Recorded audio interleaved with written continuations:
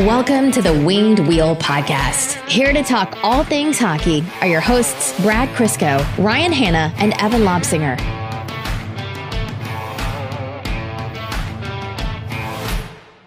If you remind us that today is the anniversary of when Detroit traded a first-round pick for Kyle Quincy, and that first-round pick ended up being Andrei Vasilevskiy, you're banned. You're done. Jail. Immediately. We don't need to do this every year. We live through this pain every year. There's 100 different instances of Detroit's draft picks turning into like franchise players or generational talents at their positions for other teams. And we just don't. We need to celebrate different things. I miss when the Red Wings used to win cups because, yeah, winning cups is great, but also we remembered way less sad stuff like this. I think we're going to jail by our own rules right now. And that wasn't even Tampa's first pick of that round, right? Didn't they take Slater Koki? Koki? Staying in. Okay. Cuckoo. In Evan's defense, it is a remarkably weird pronunciation of that name. Was that the Yakupov draft? Because if it is, that just makes it even wilder. If that's I feel true. like it was before the Yakupov draft. No, that was the Yakupov. Was it That's the Yakupov crazy. draft? Yeah, the 2012 NHL entry draft. That Ilya draft Yakupov sucked so bad. Tampa Bay took Slater Cuckoo, 10th overall. 11th was Philip Forsberg, so that's got to burn. Ouch. Yeah. And, hey, Cody Ceci, 15th to Ottawa. But, yeah, Andrei Vasilevskiy, 19th overall. That one's tough, man. Hey, few picks later, Ole Mata. Hey, that So worked who out well really for won us. that? Yeah, who really won that draft when it was all said and done? Oh my God, Tomas Hertl was drafted in 2012. It's already been 12 years since he was drafted. Yeah, Well, this We are conversation's old. gotten worse than talking We about are the old. Kyle Quincy trade. Yeah, my goodness. What a hot start. Yeah. And all of our voices are just beat up right now. We're really setting the tone here. You wouldn't know that this is a really positive episode based on what's happened with the Red Wings. I mean, it will get positive eventually. Yeah. Why don't we get to that part? Just like the rebuild. That's right. Why? Let's get to the Winged Wheel Podcast. Welcome to the Winged Wheel Podcast. Here to talk to you about all things Detroit Red Wings hockey, the world of the NHL, and lots more. I am one of your hosts, Ryan Hanna. I'm Brad Crisco. And I'm Evan. On this episode of the Winged Wheel Podcast, we're going to be talking to you first about a big signing as the Red Wings extend Big Ras to a 4-year contract. We're going to be taking a look at the value of that contract, how Steve Yzerman did, the implications of what having Rasmussen on the team for the next 4 years beyond the season means, and how it compares to what other players can expect. We'll be giving you a recap of Detroit's game against Seattle, where they pulled out the win in overtime with a likely hero in Ben Sherratt firing it home from the slot. We'll be taking a look at conversations surrounding Detroit, their scoring depth, whether the city can host an all-star game in the future. That's been a discussion that's been going around. The usual, as we approach the trade deadline update, where Detroit's in on, players to consider, what they're looking for, and what Yzerman, Draper, and co. are shopping for. And then some NHL news. I'm sure we all saw the Quentin Byfield goal and everything else that's been going on. And then we'll jump into overtime. Before all that, I want to let you know that Winged Wheel Podcast Night at the LCA is on Saturday, March 2nd against the Florida Panthers. This is your warning that tickets are very, very, very sparse. Very few remain to be able to get into the event and get the special co-branded hat. What Winged Wheel Podcast Night at the LCA is a partnered event between us and the Detroit Red Wings where we host a live episode at the LCA before the Red Wings game versus the Panthers. Again, the game was moved to 3 p.m., which means the doors open to the event at 12 p.m. The recording will start at 12:30. The live show will feature special guest Ken Daniels, lead announcer of the Detroit Red Wings, as well as other special guests. There's going to be a meet and greet, food and drinks available to purchase, Q&A section of the podcast. And as I mentioned before, the first 400 ticket buyers get a Detroit Red Wings and Winged Wheel Podcast co-branded cap, similar to the one I'm wearing now, but a different colorway. It's limited edition. We can't sell it anywhere else. Is the only way to get it.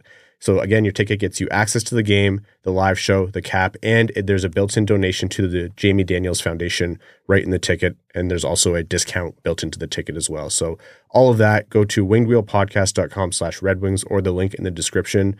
There are, I think, like a dozen or so tickets remaining. So if you want yours, get them today. All right, let's jump into our conversation about Michael Rasmussen. It came out yesterday morning that the Red Wings signed Michael Rasmussen to a 4-year extension. It is 4 years at $3.2 million per season. It's a $12.8 million contract total. It buys 2 RFA years, so 2 restricted free agent years and 2 unrestricted free agent years of Michael Rasmussen. He'll have just turned 29 when the contract expires. So Detroit gets him for the rest of his 20s, the rest of his really high-performing years, at a number that's $3.2 million. What are your initial thoughts on the contract? Well, you look at it from a few different angles. Term, obviously, being the most important, and it's perfect. Michael Rasmussen is a bottom 6 forward who can moonlight in the top 6 competently when the situation dictates it. He's never going to be a big scorer. He's never going to be a big power play guy. He's a defense-first, versatile winger who puts up elite results on the penalty kill and gives you enough offense to keep the other team honest when he's on the ice. So even if he's in a shutdown role, they can't just deploy their 5 best offensive players and not expect some pushback in their O-zone. Mm-hmm. And you're getting that for the entirety of his prime. It's a perfect length. For what he provides on the ice, I think it's a fair cap hit. 3.2. I think that's about in line with what he deserves for what he is right now. I'm in the camp of, I think this is what he is. I don't expect much more growth from Michael Rasmussen at this point in his career. Sure, there's going to be some refining around the edges as he ages, as happens with every hockey player. But I think the role he's in now, the production you're getting, is more or less what he is. Okay. And I think that's fair value for the AAV. So any growth to his game at all is just a bonus above it. But the big thing with this is this kicks in next year with the first bump in the salary cap. So 3.2 at this moment in time feels very fair. Years 3 and 4 of this deal, the percentage of the cap will be obviously less, and the Red Wings will still be able to work around it very comfortably. Yeah, the cap just next season alone, the NHL is projecting to go from 83.5 to 87.7 is what I think the numbers are. So there's his entire cap hit and change. That's just in 1 year. Like, it's going to keep rising now, barring another, worldwide catastrophe. But I don't want to be the one to jinx that, so I guess I'll knock on wood.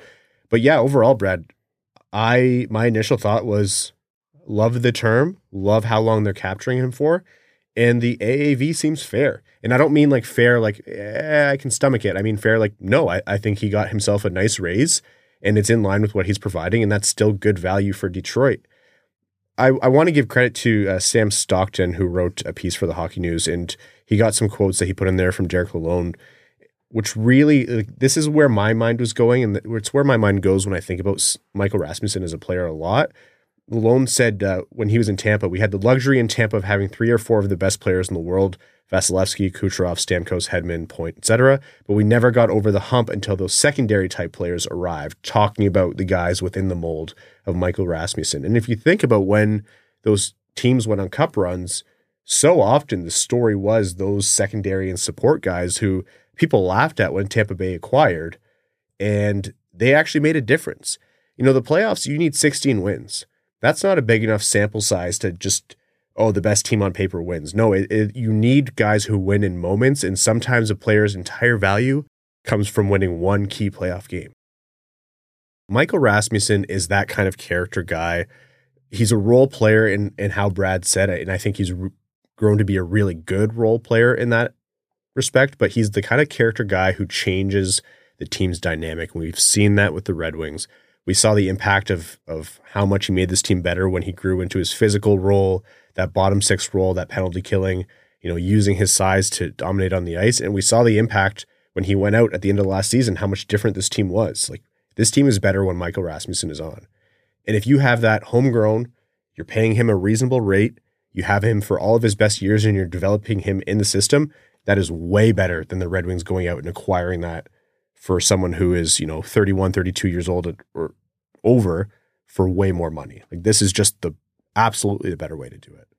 Yeah, I don't know how you can really be upset with either the term or the dollars. Like you guys said, it doesn't really cost anything right now, and when the cap goes up, it'll be even less. Like we talk about it all the time with the big ticket guys. Like, oh yeah, we might be an overpay now, but when the cap goes up in a couple of years, it will be easier to stomach.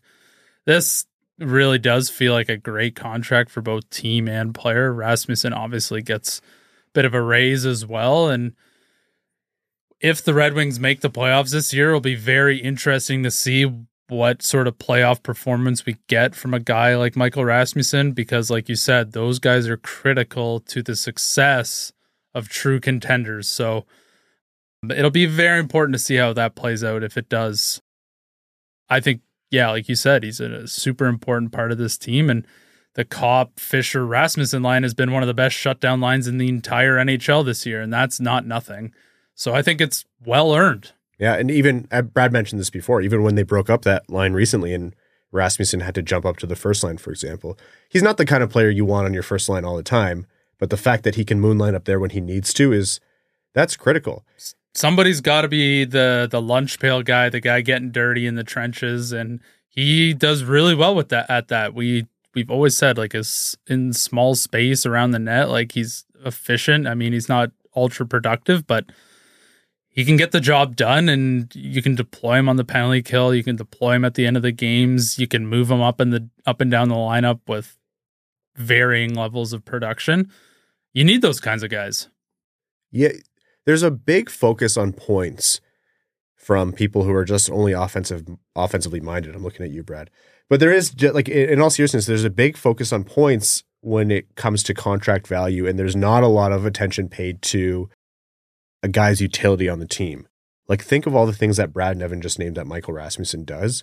Like, you need a guy to kill penalties extremely well. You need a guy to jump up and down the lineup the way you need. You need a guy to be a physical presence. You need a guy to even be able to produce from the bottom six while doing all of those other things. So when you add it up on whatever, graphics or player card or whatever you're looking at the time, it might not always represent the same way in terms of the point production, but Michael Rasmussen has really crafted himself into a player who fits into so many different molds. Truly is maybe not the best way to label it, but he feels like a jack of all trades. Like, he does a lot of different things. And this is all coming from a guy who had to really almost completely reshape his game in terms of what he was expecting to be as a player when he came to the NHL based on where he was drafted. Yeah, let's not remind everybody of where he was drafted so we continue this as a positive conversation. No, but that is a positive thing. No, it's a positive the way he rebounded. That's what I mean. Yeah, because there was a point years after his draft where it was just straight up bust. Because I don't think the team was using him in the right way, and I don't think he was playing a kind of game that translated. Like, he used to play that developing, and it just didn't translate to the NHL. He got stuck in that no man's land between the CHL and the NHL, which honestly, in retrospect, I think really did damage his overall potential ceiling as a player. So to see where he's come based on, maybe it was 2 years ago, maybe 3 years ago, we were talking about how Michael Rasmussen is on the outside looking in on this team, and now he seems very much to be a staple and a very critical piece to the future success of the Red Wings. Yeah. It's, obviously people can say whatever they want about where he was picked in the draft and all that, and look at guys who went after him and whatnot, but think about the number of guys who go in the top 10 and just never redefine their game, and they never, ever make it in the NHL. The fact that Michael Rasmussen's accepted that he, isn't going to be an elite scorer at the NHL level, but can be successful and carve out a long NHL career in other ways, I think is very commendable. That's exactly it, Evan. I think that's exactly right. Because so many guys they don't do anything. How many times have we talked recently? We've named all of the Red Wings prospects that are hopefully going to graduate soon, and we said not all those guys are going to make it.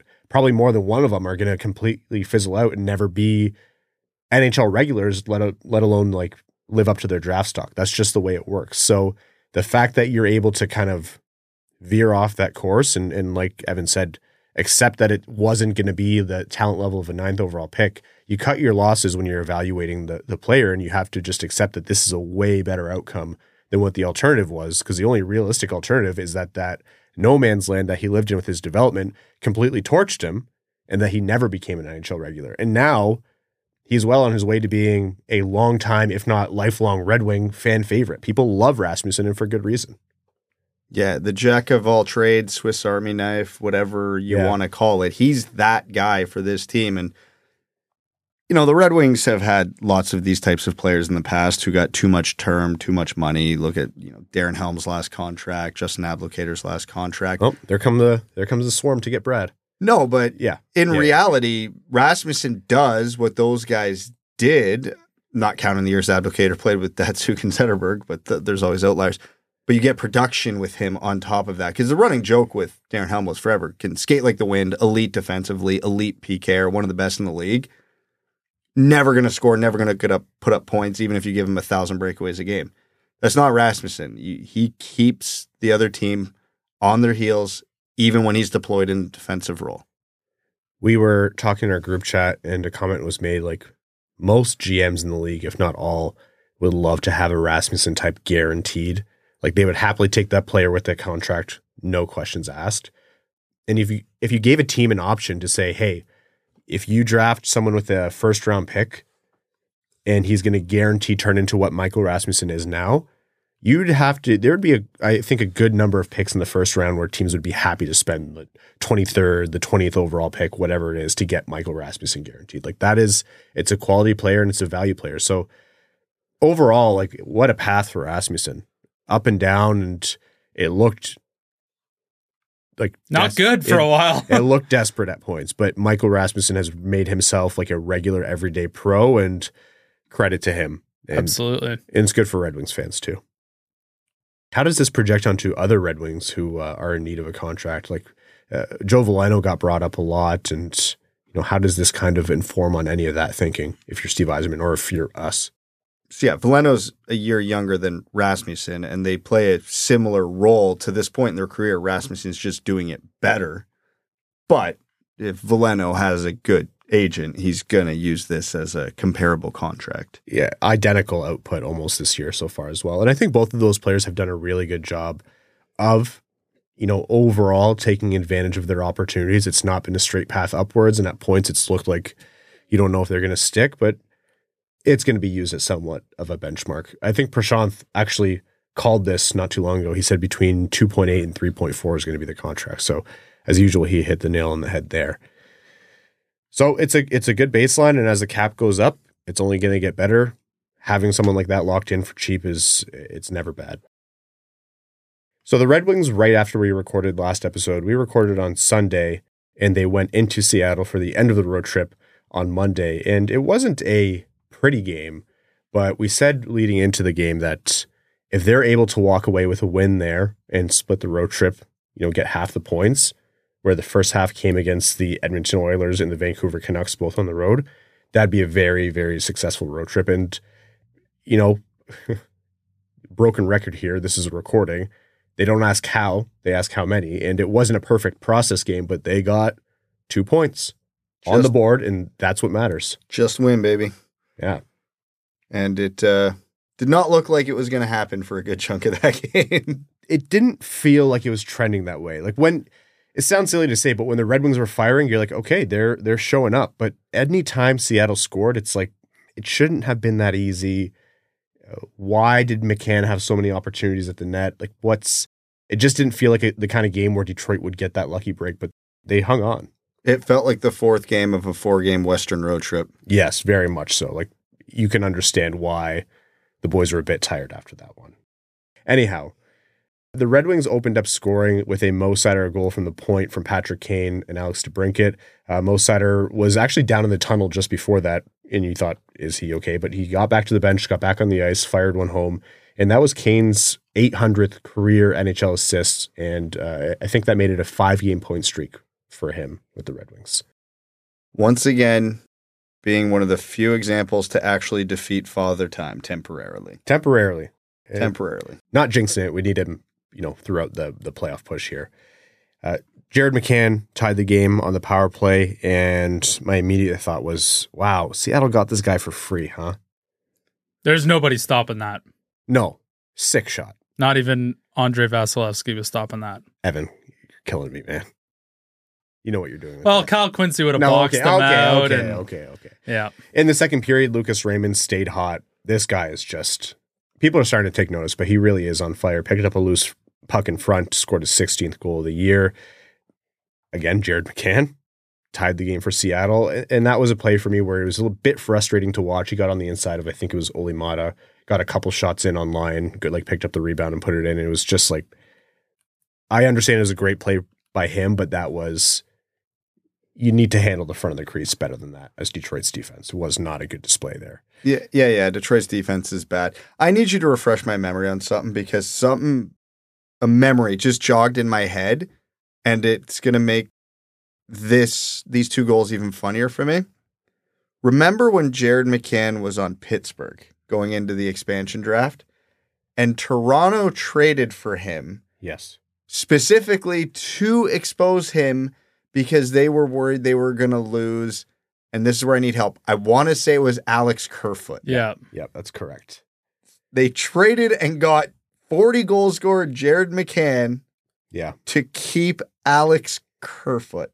And I was a big Alex Kerfoot guy for a long time. I really liked the player.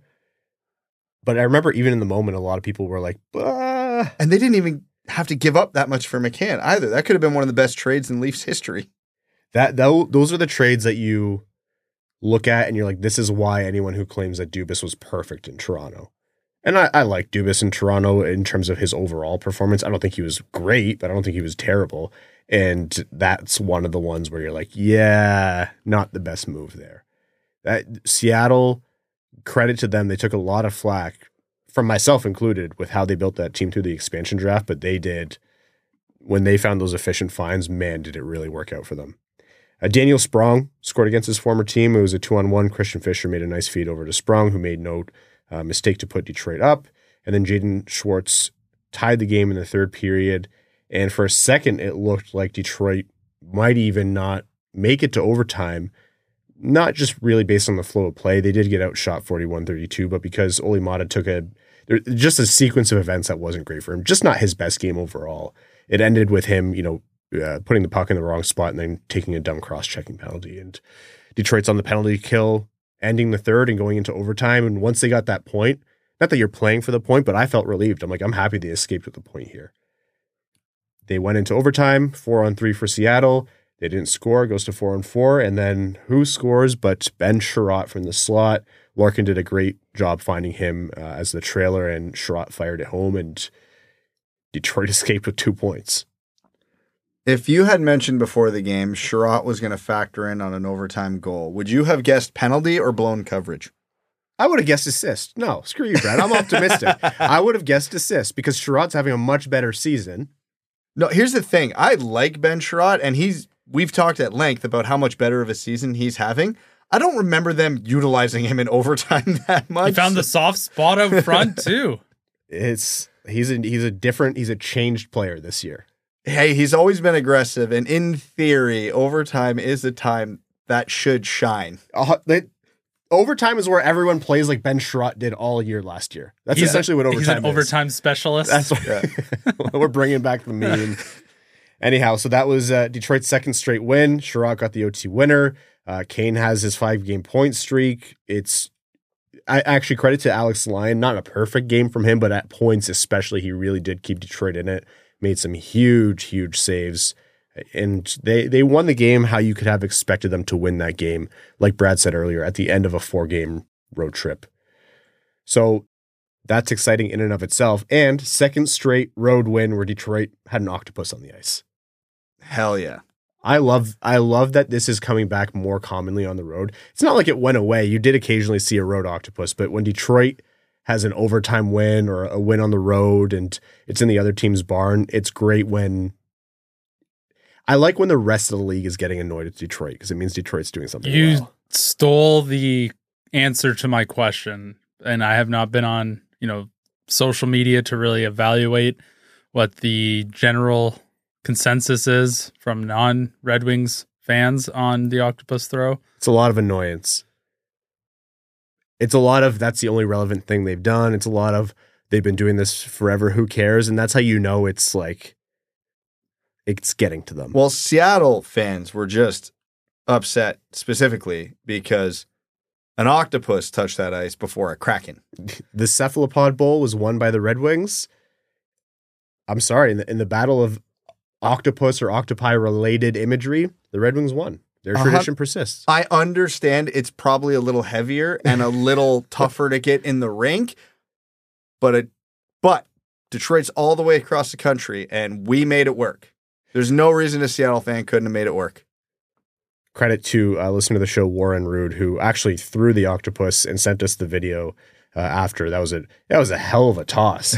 He got to the center of the ice, like widthwise. When I saw the video, I was genuinely surprised when it didn't hit one of the Red Wings skating by, because it didn't look like it had that much carry on it. He had the juice. The Chicago Bears are about to call the guy. Like, we need to do quarterback. But that was awesome to see. And Detroit really, I think, did a really good job to walk away from a tough road schedule with a very acceptable amount of points. 4 points out of a possible 8 when 2 of your opponents were the Oilers and the Canucks. They are carrying a lot of momentum coming back home now. And good timing, because they're walking into Colorado now, which, if we're being honest, expectations are low for this game. Yeah, walking into Colorado, the game, Colorado's in Detroit. Yeah. Detroit's hosting the next 2 games at home, Colorado and St. Louis. Yeah, but then the Colorado game is followed by 4 what I would call winnable games. Games, I think the fair statement would be individually, obviously 4-game winning streaks are rare. It's hockey. Strange things happen. But if you look at each of those 4 games individually, the Red Wings would be the favorite. St. Louis, Chicago, Washington, and the Islanders. Washington and the Islanders, Evans brought this up on previous podcasts. Those are big. You want to maintain a gap to anyone who's chasing you in the wild card. It's not like those are the only teams, but you need to be winning those. You can't lose ground to those teams. Well, Washington just did us a favor yesterday, beating New Jersey. Mm-hmm. So we can't repay that favor. We got to, no friends in this one. Speaking of no friends, how great would it be to make Patrick Waugh sad again? It's one of my favorite Detroit pastimes. And we got a real bit. That could be like the timing of that game versus where the Islanders are in the standings. That could be a crucial, turns them into sellers at the deadline game. That'd be fantastic. You know what's funny is when Patrick Waugh came back into the league again as head coach of the Islanders, my Red Wings fandom really kicked in, and I was immediately like, God, this guy's so annoying. Like, his ego is so annoying, and I just love when he loses. Well, I respect him. Like, I think he's one of the greatest goaltenders of all time. I'd probably put him at number 2. But the Red Wing in me is like, yeah, we love to beat Patrick Waugh. Especially since the Islanders didn't get the new coach bump. Just makes it that much more satisfying. Yeah, it's been a pretty middle-of-the-road start, which I don't know if... That's the most Islanders thing of all time. That's right, yeah. I don't know that that's Patrick Waugh's fault necessarily. It absolutely isn't, but I like to think it is because that makes me happier. All right, let's take a look at the standings for the Red Wings. Last time we spoke, the Red Wings were in the second wildcard spot right behind Tampa Bay, and as of the time of recording... we're recording as the Wednesday night games are just about to start. They are still in that second wildcard spot, but they have 2 games in hand on the Tampa Bay Lightning, who have only 1 more point than them, 65 to Detroit 64. Although don't look now, both New Jersey and the Islanders are 4 points back of Detroit, same amount of games played, and the Capitals could be in the same position as could the Penguins. So the pack behind, there's some space, but there's not a lot of space. Like, things could turn in just a week or 2 in one direction or another here. Devils and the Islanders, yeah. Washington, I still feel like is a real big uphill climb. And are we at the point where we can just say that the Penguins are done? I know they have games in hand, but it's only 2 games and they're 8 points back. It's looking bleak, man. And they're just not winning games. I was listening to another podcast today. They were talking about it. And they had a hilarious thought experiment. Go back to September. You tell a Penguins fan, Sidney Crosby's having a career year, like relative to his age, one of the greatest 36-year-old seasons in the history of hockey. Their goaltending, Jari and Nedeljkovic, have been good. Jari leads the NHL in shutouts. Erik Karlsson's producing, Chris Letang's producing. How do you think the season's going? Oh, are we challenging for the division? No, you're 8 points out of a playoff spot. There's deeper problems with the Pittsburgh Penguins than some of their leaders on their team. How do you lose? How is your power play that as bad as it is, and you give up a short-handed game winner on Jaromir Jagr night? That's rough. Talk about jail. That's jail. Yeah, tough scene. You're going to jail. I thought Jagr was going to play for them. You can't tell me Jagr's not better than at least 3 of their bottom 6 forwards at this point. That team is ripe for a coaching change. That's like not. I also think like a Ross. They've hung on too long, and you had to try because Crosby and Malkin, whatever. But they need a coaching change, and I think Dubas knows they need a reset. But anyhow, that's what's behind Detroit. So still in a good position here. I want to have a quick conversation about Detroit's depth. Here are Detroit's players who have 10 or more goals this season. Dylan Larkin, Alex DeBrincat, Lucas Raymond, Daniel Sprong, JT Compher, Robbie Fabry, David Perron, Jake Wallman, Michael Rasmussen, Andrew Kopp, Joe Veleno. Honorable mention to Patrick Kane, who's played 24 games and has 9 goals. That'll do. That is a remarkable amount of depth. They have 11 players right now with 10 or more goals. Soon it's going to be 12. Goss, Despair, and Sider have 7 goals. They both have a shot at getting 10 as well. That is, it's not a surprise to say, yeah, a lot of players in the Red Wings have scored a bunch because the Red Wings are one of the highest scoring teams in the league this year, especially relative to what they've done in previous years. But that is exactly the kind of scoring depth that we said the Red Wings would need to have coming into this season. And it's kind of blown away even my expectations of what was possible. This was the entirety of our offseason argument. They don't have the superstars up front. They don't have the depth on D. We didn't know what the goaltending was going to be, but we knew they were going to be able to roll out 4 competent lines. And the only way they were going to win consistently this year was to out-depth teams, I think was the term we used. Yeah. And here it is. If you had told us, 11 as of this moment, players with 10-plus goals? Yeah, we'd say they're probably hanging on to a wild card spot, or they're at least right in the thick of the race. This was exactly how the script had to go for this to happen. The forwards who don't have 10 goals are not surprising. Christian Fischer, Klim Kostin, who else here on this list, if I can read fast enough? That's it. And Patrick Kane. Yeah. So that's pretty remarkable. There's a lot of conversation about what's sustainable in terms of the scoring and scoring rate and things like that, but it's a good sign when it's not just a few guys carrying, your scoring, because then you're susceptible to injury changing things, a cold streak changing things. If you told me that the Red Wings were one of the highest scoring teams in the season across the league and Alex DeBrincat wasn't exactly leading the charge, like he has the second highest goal total on Detroit with 19, but that's 19 goals across 55 games. He's hardly winning awards for that. That is he's getting acclimated to Detroit. He's not blowing the roof off the place kind of goal scoring. That is an acceptable amount of goal scoring for Alex DeBrincat. Any less, and I'd be kind of a little disappointed, I'd say. But no, that's within range. But he's not carrying it. And if you told me that, at the start of the season, I'd be shocked. Like, that is a really great dispersion for Detroit. I think one of the craziest things to me is Daniel Sprong has 15 goals in 55 games while averaging 12 minutes and 42 seconds of ice time. That has been his whole career. That is the Daniel Sprong special. He's the most efficient goal scorer the Red Wings have had in a long time. For the next 20 years, any player that does that, they are the Daniel Sprong of their era. Like, this is his thing. I'm starting to think that this is just the way to get the most out of Daniel Sprong. Maybe not, but it doesn't feel like, the Red Wings are doing a massive disservice by not playing him more. I think he could play a few more minutes, but that's neither here nor there. To be fair to Robbie Fabry, he plays 40 seconds more on average and has 2 less goals. So that's also, not bad. I think, you'd probably want more from Robbie Fabry, but he's only played 41 games, so it's not too bad. I was going to say 14 less games. And he's still doing it. I just think that some team in the offseason is going to want to overpay Daniel Sprong as a hired gun within their bottom 6. If you're a team that wants to compete and go deep, you would love to have Daniel Sprong in your bottom 6. Oh, some team's probably going to pay him to be in their top 6. How many GMs are annoyed because they didn't listen to their pro scouts to sign Daniel Sprong this offseason? Assuming that their pro scouting department is actually competent? Yeah. 3. I don't think there's many strong pro scouting departments in the NHL.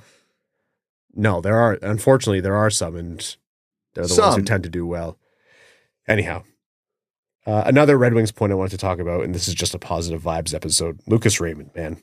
He is continuing his tear where people are slowly starting to take note, but he is really factoring in on so much of Detroit's offense, looks so much more confident out there. I'm not calling this like a breakout season where he becomes a superstar, but in terms of realistic expectations for a player's development, this feels like a breakout kind of year for Lucas Raymond. A 21-year-old forward on pace for over 70 points in his third season on a team that's contending for the playoffs. That feels like a breakout season to me. At the start of the year, a point I maintained time and time and time again, whether we were talking on this podcast or I was talking to other people, I said Detroit's success is going to largely hinge on what Lucas Raymond does. And he's not the only factor in Detroit's success. I don't think you can have this conversation without pointing to Alex Lyon and what Dylan Larkin's doing, etc. But Detroit doesn't perform this well if they don't have Lucas Raymond factoring in offensively and not disappearing, for example. So, well, what's been one of the few consistents for a majority of the season in the lineup? Larkin and Raymond on the top line, and they screw around with their wingers. They briefly tinkered with Raymond on the second line, but for the most part, Larkin, Raymond anchor that top line, and then they work everything else from there. You know, actually, as I was working out his projected points here, if you do the rounding properly, you know how many points he's on pace for? Tell me it's 69. It's 69. Nice. Anyhow, I just wanted to have some good vibes there. That's what Detroit's scoring and Lucas Raymond's season looks like so far. Upcoming, they have, as we mentioned, a game against Colorado on Thursday night, 7 p.m. Eastern, and then on Saturday, 12 p.m. Eastern, matinee, and then on Sunday, they're on the road against Chicago. It's where Chris Chelios' jersey's being retired that night. They're actually doing it in the sauna. Yeah, it's appropriate. I'm sure they'll have some Chelly's chili there as well, and then we'll be recording right after that game ends. Episode's coming to you late Sunday night. Within the trade market, as chatter goes on, Detroit, there's nothing really surprising here, but more and more updates have just confirmed what we've talked about on this podcast and what we already know to be true. Detroit's in on defense, the ones who are out there. Being in on defense at the trade deadline is like saying you're shopping in the sale aisle or the snack aisle at the grocery store. Like everyone does it. If you find something, I would never. You would oh no, not you. Yeah, your body's a temple. I'm a vegetable only guy. You very kindly brought me a vacuum sealed hunk of Parmesan today. You're welcome. Yeah, thank you. I will not let you turn this into you insulting me. That's a great point. You know what? I'm not going to turn down the cheese. Thank you for that. More people are noting the Chychrun Vetrano thing. Not a lot of new noise there. I guess the only thing that's really changed in the trade market is the Pittsburgh situation. It looks like they're a little bit more open for sale now. Anyone who's not one of their, core four guys who are the definition of Pittsburgh Penguins are available. And a lot of people are going to be taking a look as to what you could peel off of them. The Gensel situation's interesting. I don't really know that that makes a lot of sense for them. Is there anyone on Pittsburgh who is of interest? And a guy who was brought up a couple different places and someone who I was wrong about in the past is Marcus Pettersson. And so I'm wondering about him. Any upgrade on defense would be very welcome, albeit confusing given the logjam they already have. And that would present an interesting problem going into next season because, as you said before, he's got 1 year left on his contract after this. At a shade over $4 million. Yeah. Upgrade for sure. Some work would have to be done around the edges in the offseason to keep that going. I don't think the Red Wings should necessarily be out on Gensel. He does solve a lot of needs for them, but the big sticking point here for me would be the extension for Jake Gensel if you're negotiating a sign and trade. Because again, Detroit should not have any interest in a rental this season, and I'll repeat that until people stop asking me about it. Mm-hmm.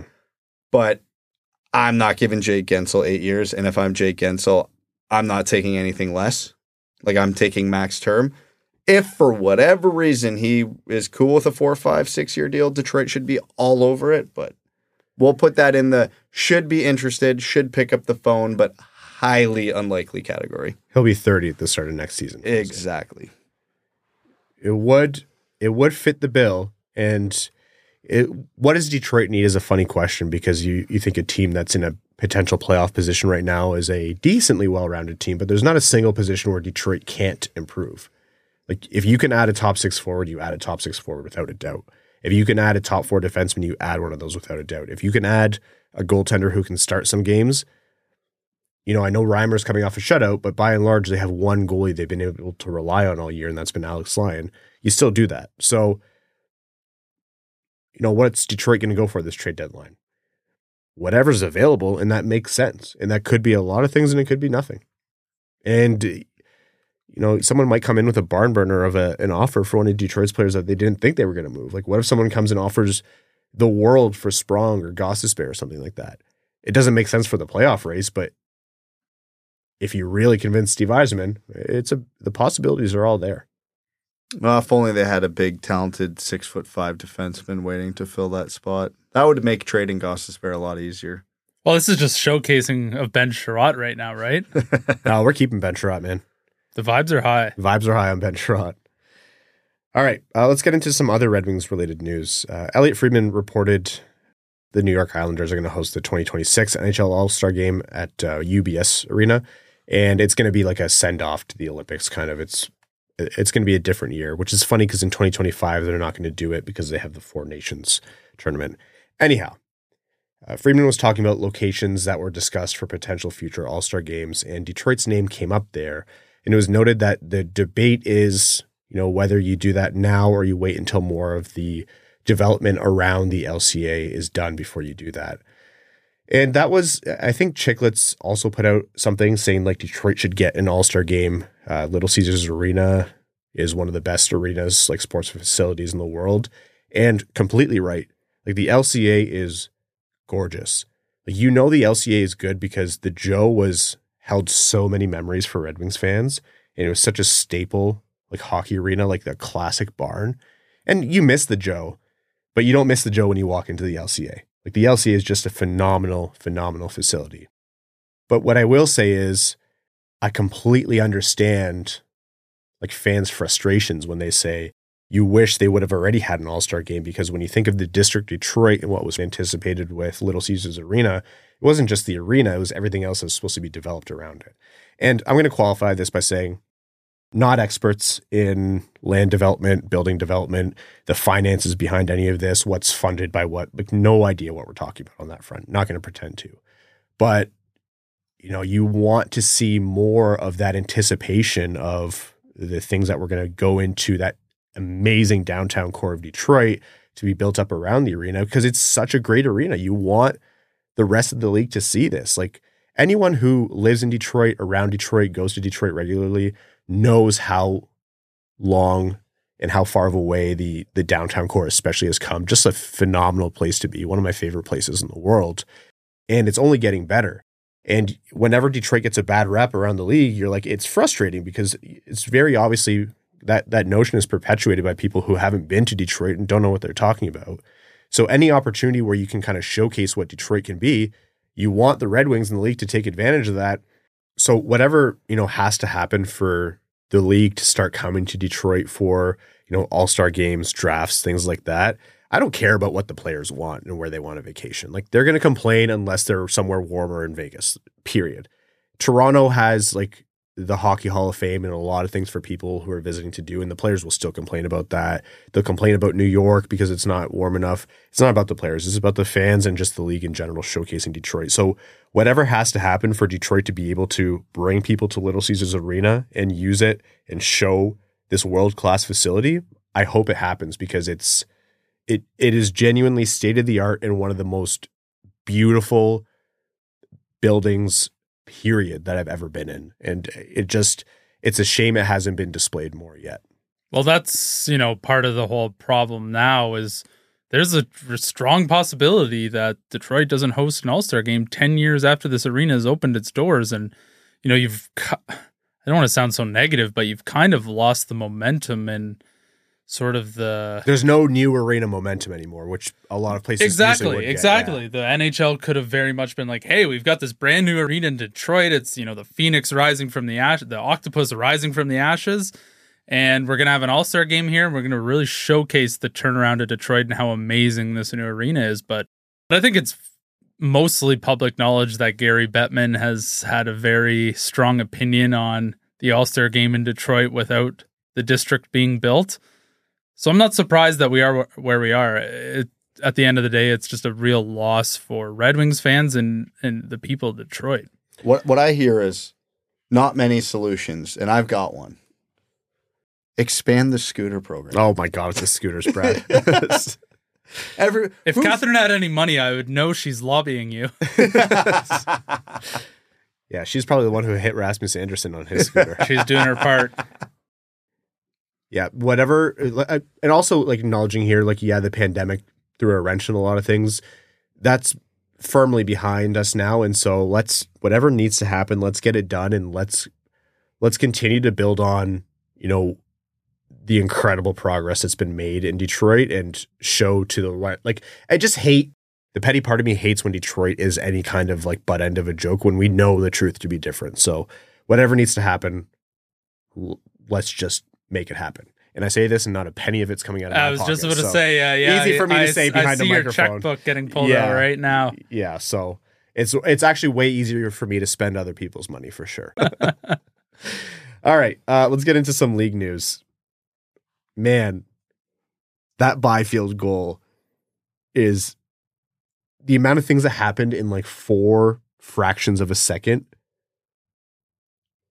The dude just ruined his, like, he threw the bust label out the window in one play. If you hadn't been paying attention to Quentin Byfield all season, you know for sure now the kind of player he is. But how, as Zach Werenski, do you walk away from watching that replay knowing that as the dude was falling, dancing around you, kicking the puck up to his stick, and then you let your stick get lifted like that as he then dekes your goalie and scores? Like, how? That's a cold shower straight to bed after that. Yeah, those are the types of moments where you just wish you could pull the trap door and just disappear. Defenseman's nightmare. The only thing that really sucks about this goal is it wasn't scored a week earlier, because if Jarmo had got fired right after this game, that would have been the funniest meme of all time. Yeah, Quentin Byfield got Jarmo Kekalainen fired. It would have been 10 out of 10, no notes, repeat it forever. That has to be the leading contender for goal this season, right? Oh, 100%. Again, nutmegs Werenski, who, like, you know, let's call a spade, played it as poorly as you possibly could. Start to end, yeah. Yeah. But Byfield pulls it through him, goes down, kicks it to his stick, and as he's on one knee, still gets the backhand up over the pad. What goal touches that one this year? That's it. Logan Cooley from preseason, maybe, but that's preseason. Does that count? And it happened in Australia, so even less. Yeah. He did it upside down if it was in Australia, which is remarkable. And notice how he spun counterclockwise on that goal. Anyways, credit to Quentin Byfield. There's a lot of people paying attention to that draft class lately, but like to see that guy do well. I just like when players work through the development process that's a lot more normal than people give credit for. Like 1-2 years later, people are saying, oh, he's not showing much. And it's like, just, can you relax a little bit? He's got 42 points in 52 games. And he's only getting better, man. He has 18 goals. LA's got a good future ahead of him with that kid. Anyhow, this is hopefully the last time we're going to talk about it, but the Riley suspension was upheld by Gary Bettman. It was the only recourse that Toronto, the NHLPA, and Morgan Riley had was to appeal to Gary Bettman. And you know what? I'm actually so annoyed with Toronto media and fans for making me say this, but you do have to hand it to Gary Bettman. Because from the outside in, this is the most clear-cut suspension and upholding of a suspension that you could possibly ask for. Like, you look at the play, you look at the suspension, you look at the comparable to Perron and the appeal, whatever they tried to justify in the appeal, you're like, no, that's going to be, 4 to 6 games. He's going to appeal because of course, and you uphold it because of course. And all of the noise around it had brought it to this point. And one line, or a couple lines that Gary Bettman had were hilarious. The cross-check was delivered as retribution for an unnecessary and seldom seen play that Mr. Riley believed may have been intended to embarrass Toronto. Although much of the testimony offered by Riley, Treliving, and Shanahan at the hearing concerned whether Mr. Grieg's slap shot was provocative, that discussion is utterly irrelevant. Mr. Riley's actions were not undertaken in self-defense. They were not accidental and they were not reflexive. They were not simply careless or merely reckless. With plenty of time to think about what he was going to do next, Mr. Riley approached Mr. Gregg from the side, then used a stick, etc., etc. This sounds like the most court of law. It is a legal process, not in the public courts, but First off, nothing in there is surprising. Like, there's no margins on that play. You're not trying to overrule goalie interference or an offside play at all. But how funny is utterly irrelevant. Steve had the perfect tweet for this, especially coming from a Leaf fan.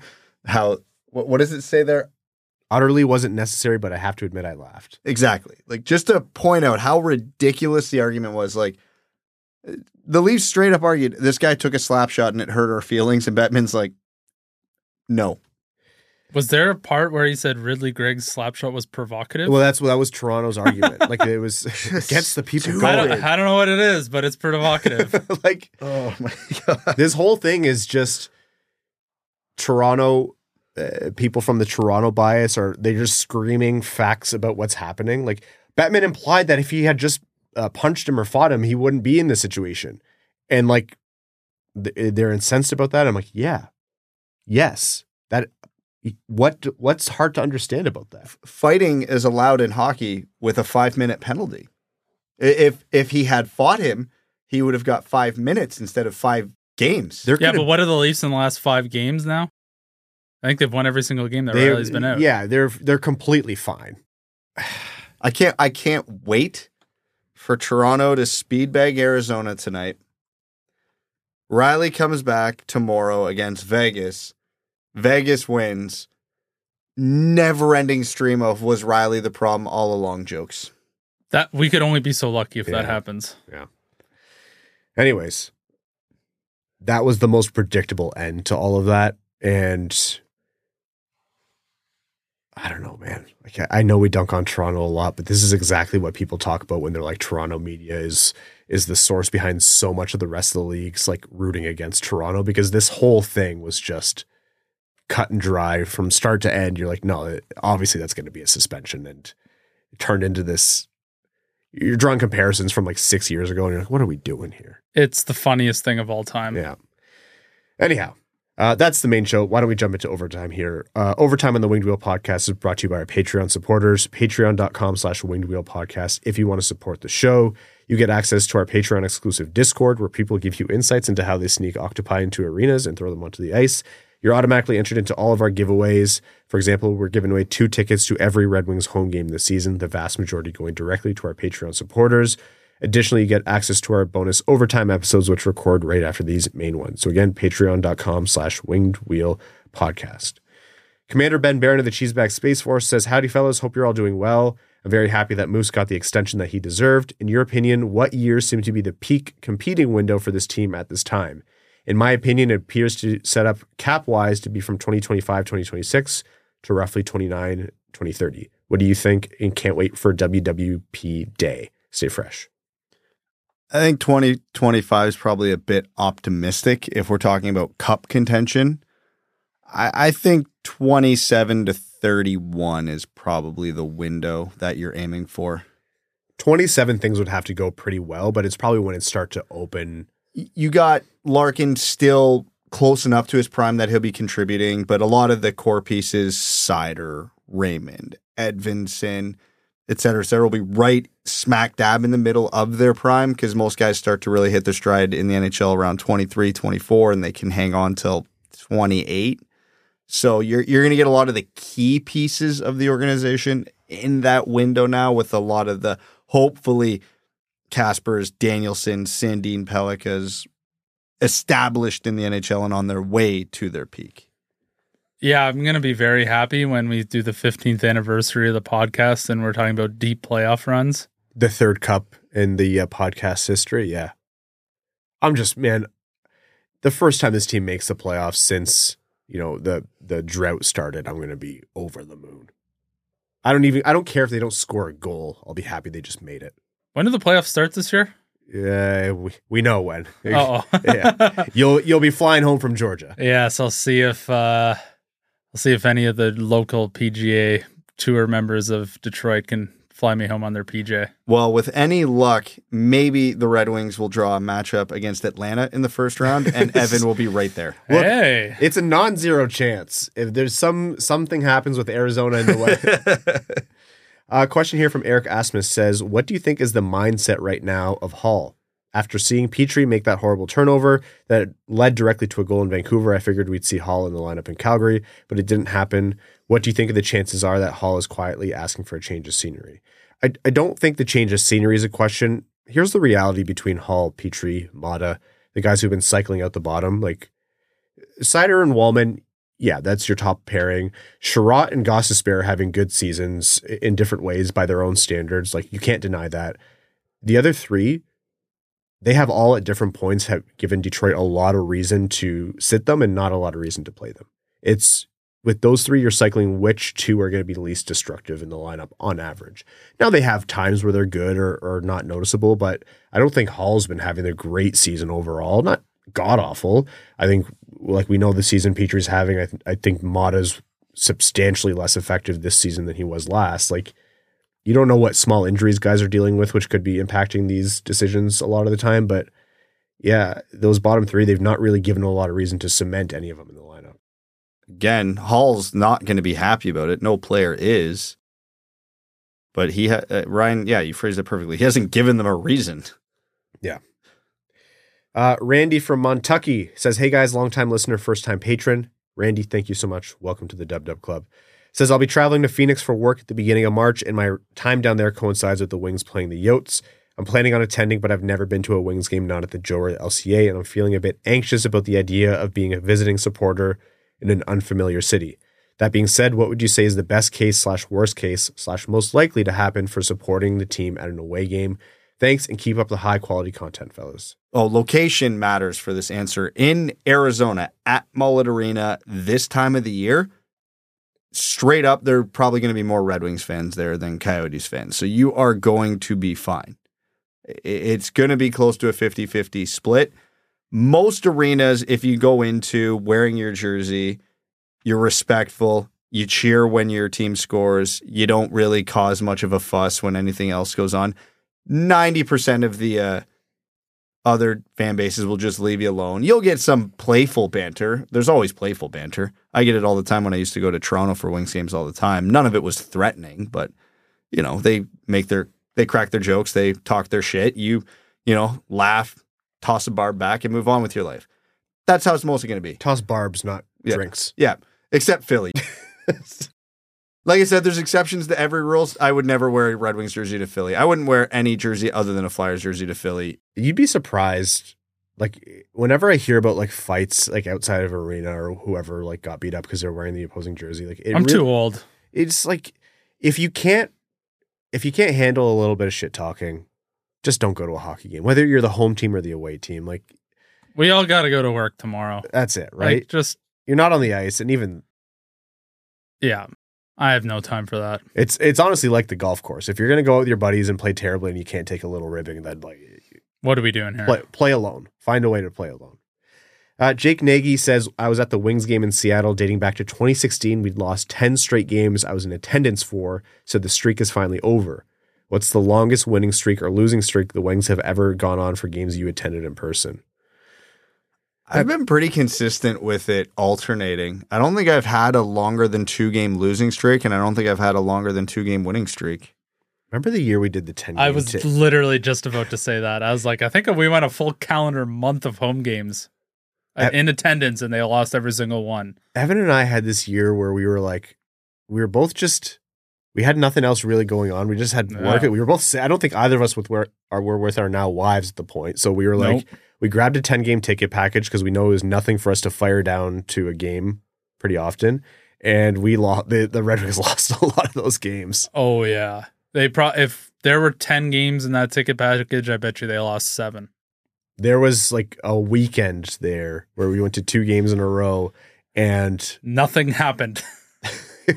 We went like 40 minutes at a time and we're like, we haven't said a word. Yeah, nothing has happened. That was more about the Red Wings at the time. Yeah. That was a rough streak.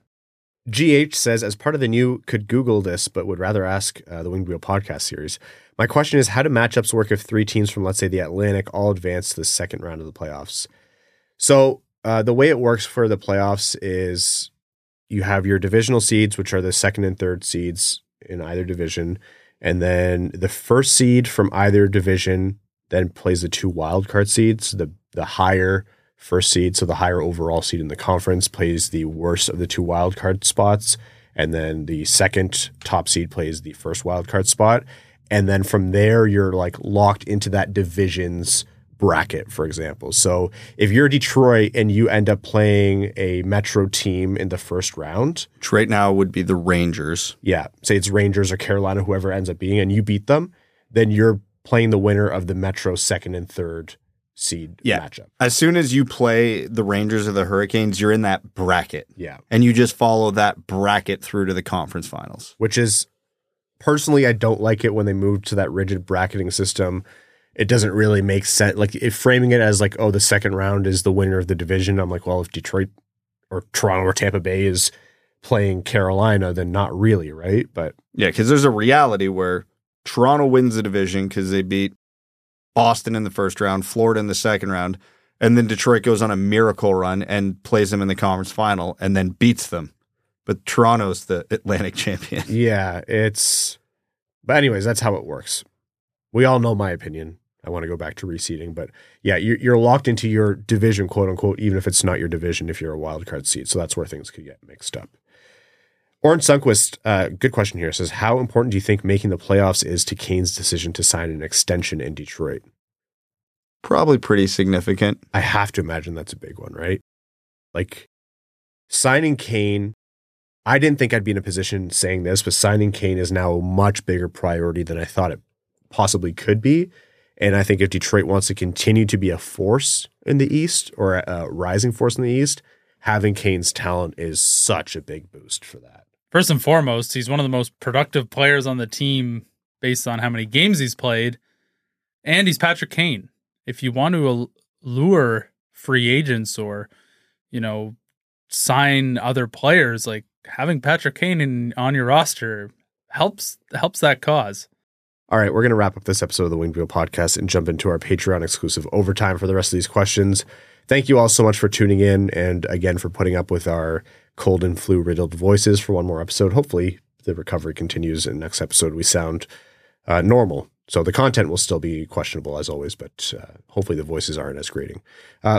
Wanted to say thank you to all of our listeners, new and old, all of our Patreon supporters, especially our name level sponsors on Patreon: Arjun Shanker, Yves Bartels on behalf of the Sarah Grand Foundation, Aikfer, Samuel Soderholm, Icon, Brad's Lord and Savior, Bradley Cleveland, Glenn Brabham, Croner's Left Knee, Ashley Van Conant, Sea Lion, Matthew M. Rice, Admiral Matt S. of the Cheesebag Navy, Carl Brutina Nanaluski, Carl Provy, Citizen High Five, Clip Clop Nene, Connor Scovey, Craig Kibble, Denny's Gamer Girl, Derek Enstam, DJ Denton, God Creatives, Give Blood, Fight Probert, Hockeytown Love, Hockeytown Matt, Hassam Al-Qassem, I snagged a Toasters jersey, bestow upon me your jealousy, listeners. I'm Ryan, 9-year Hannah, Jay Gollum, Jacob Turner, Joel Miranda, Jonathan Miller, Kalen Wood, Marcus, Marlon Winchester, Matt K, Cannon Fodder, The Cheesebag Army, Matt McKay, Michael Edlund, R.A., Red Feather Desert Dogs, Ryan Hubbard, Scott Martin, Scree and Lube, Strunk Flug, That's What I Appreciates About You, Wellman's Elite Dancing D, Iser Plan Stan, General Andy Bohan of the Cheesebag Army, Sam Bankson, A.B., Adam Rose, Antonio Gracias, Axel Sandy Pelica, Bellingham Acid Balls, Brad Simmons, Brian Vasha, Chuck Buffchest, the Tarpless Goon, Commander Ben Barron of the Cheesebag Space Force, Connor Leighton, Corey Prida, Darren Fick, D-Boss Snip Show. Congrats again, D-Boss Snip Show. I loved Sean's feature on him on Shap Shots. Derek James, Dungeon Master of Puppets, Frank Stanley, Gene Sullivan, Griffey Boy, James Pridemore, Jeremiah Dobo, JM Rhapsody, Jogan Rafferty Fan Club, John Evans Derogatory, John Ingalls, Josh Yelton, Kevin McCracken, Quaz, Les Grossman's Ungodly Firestorm, Linda Hull, Maximilian, Melissa Erickson, O. Ophelia, Reed, Steven, The Hodag, The Mexinadian, The Hat 123, Winging It in San Diego, ex-formerly AA Ron, and your second favorite patron. Thank you all so much. Talk to you Sunday night. Thanks for tuning in to the Winged Wheel Podcast. Be sure to check out wingedwheelpodcast.com, where you can subscribe to the show on iTunes, Spotify, or wherever you get your podcasts. You'll also find links to other ways to support the show, such as Patreon, official podcast apparel, and more. And don't forget to follow the show on Twitter at Winged Wheel Pod. And of course, the hosts at Brad Crisco, at Ryan Hanna WWP, and at Hockeytown Evan.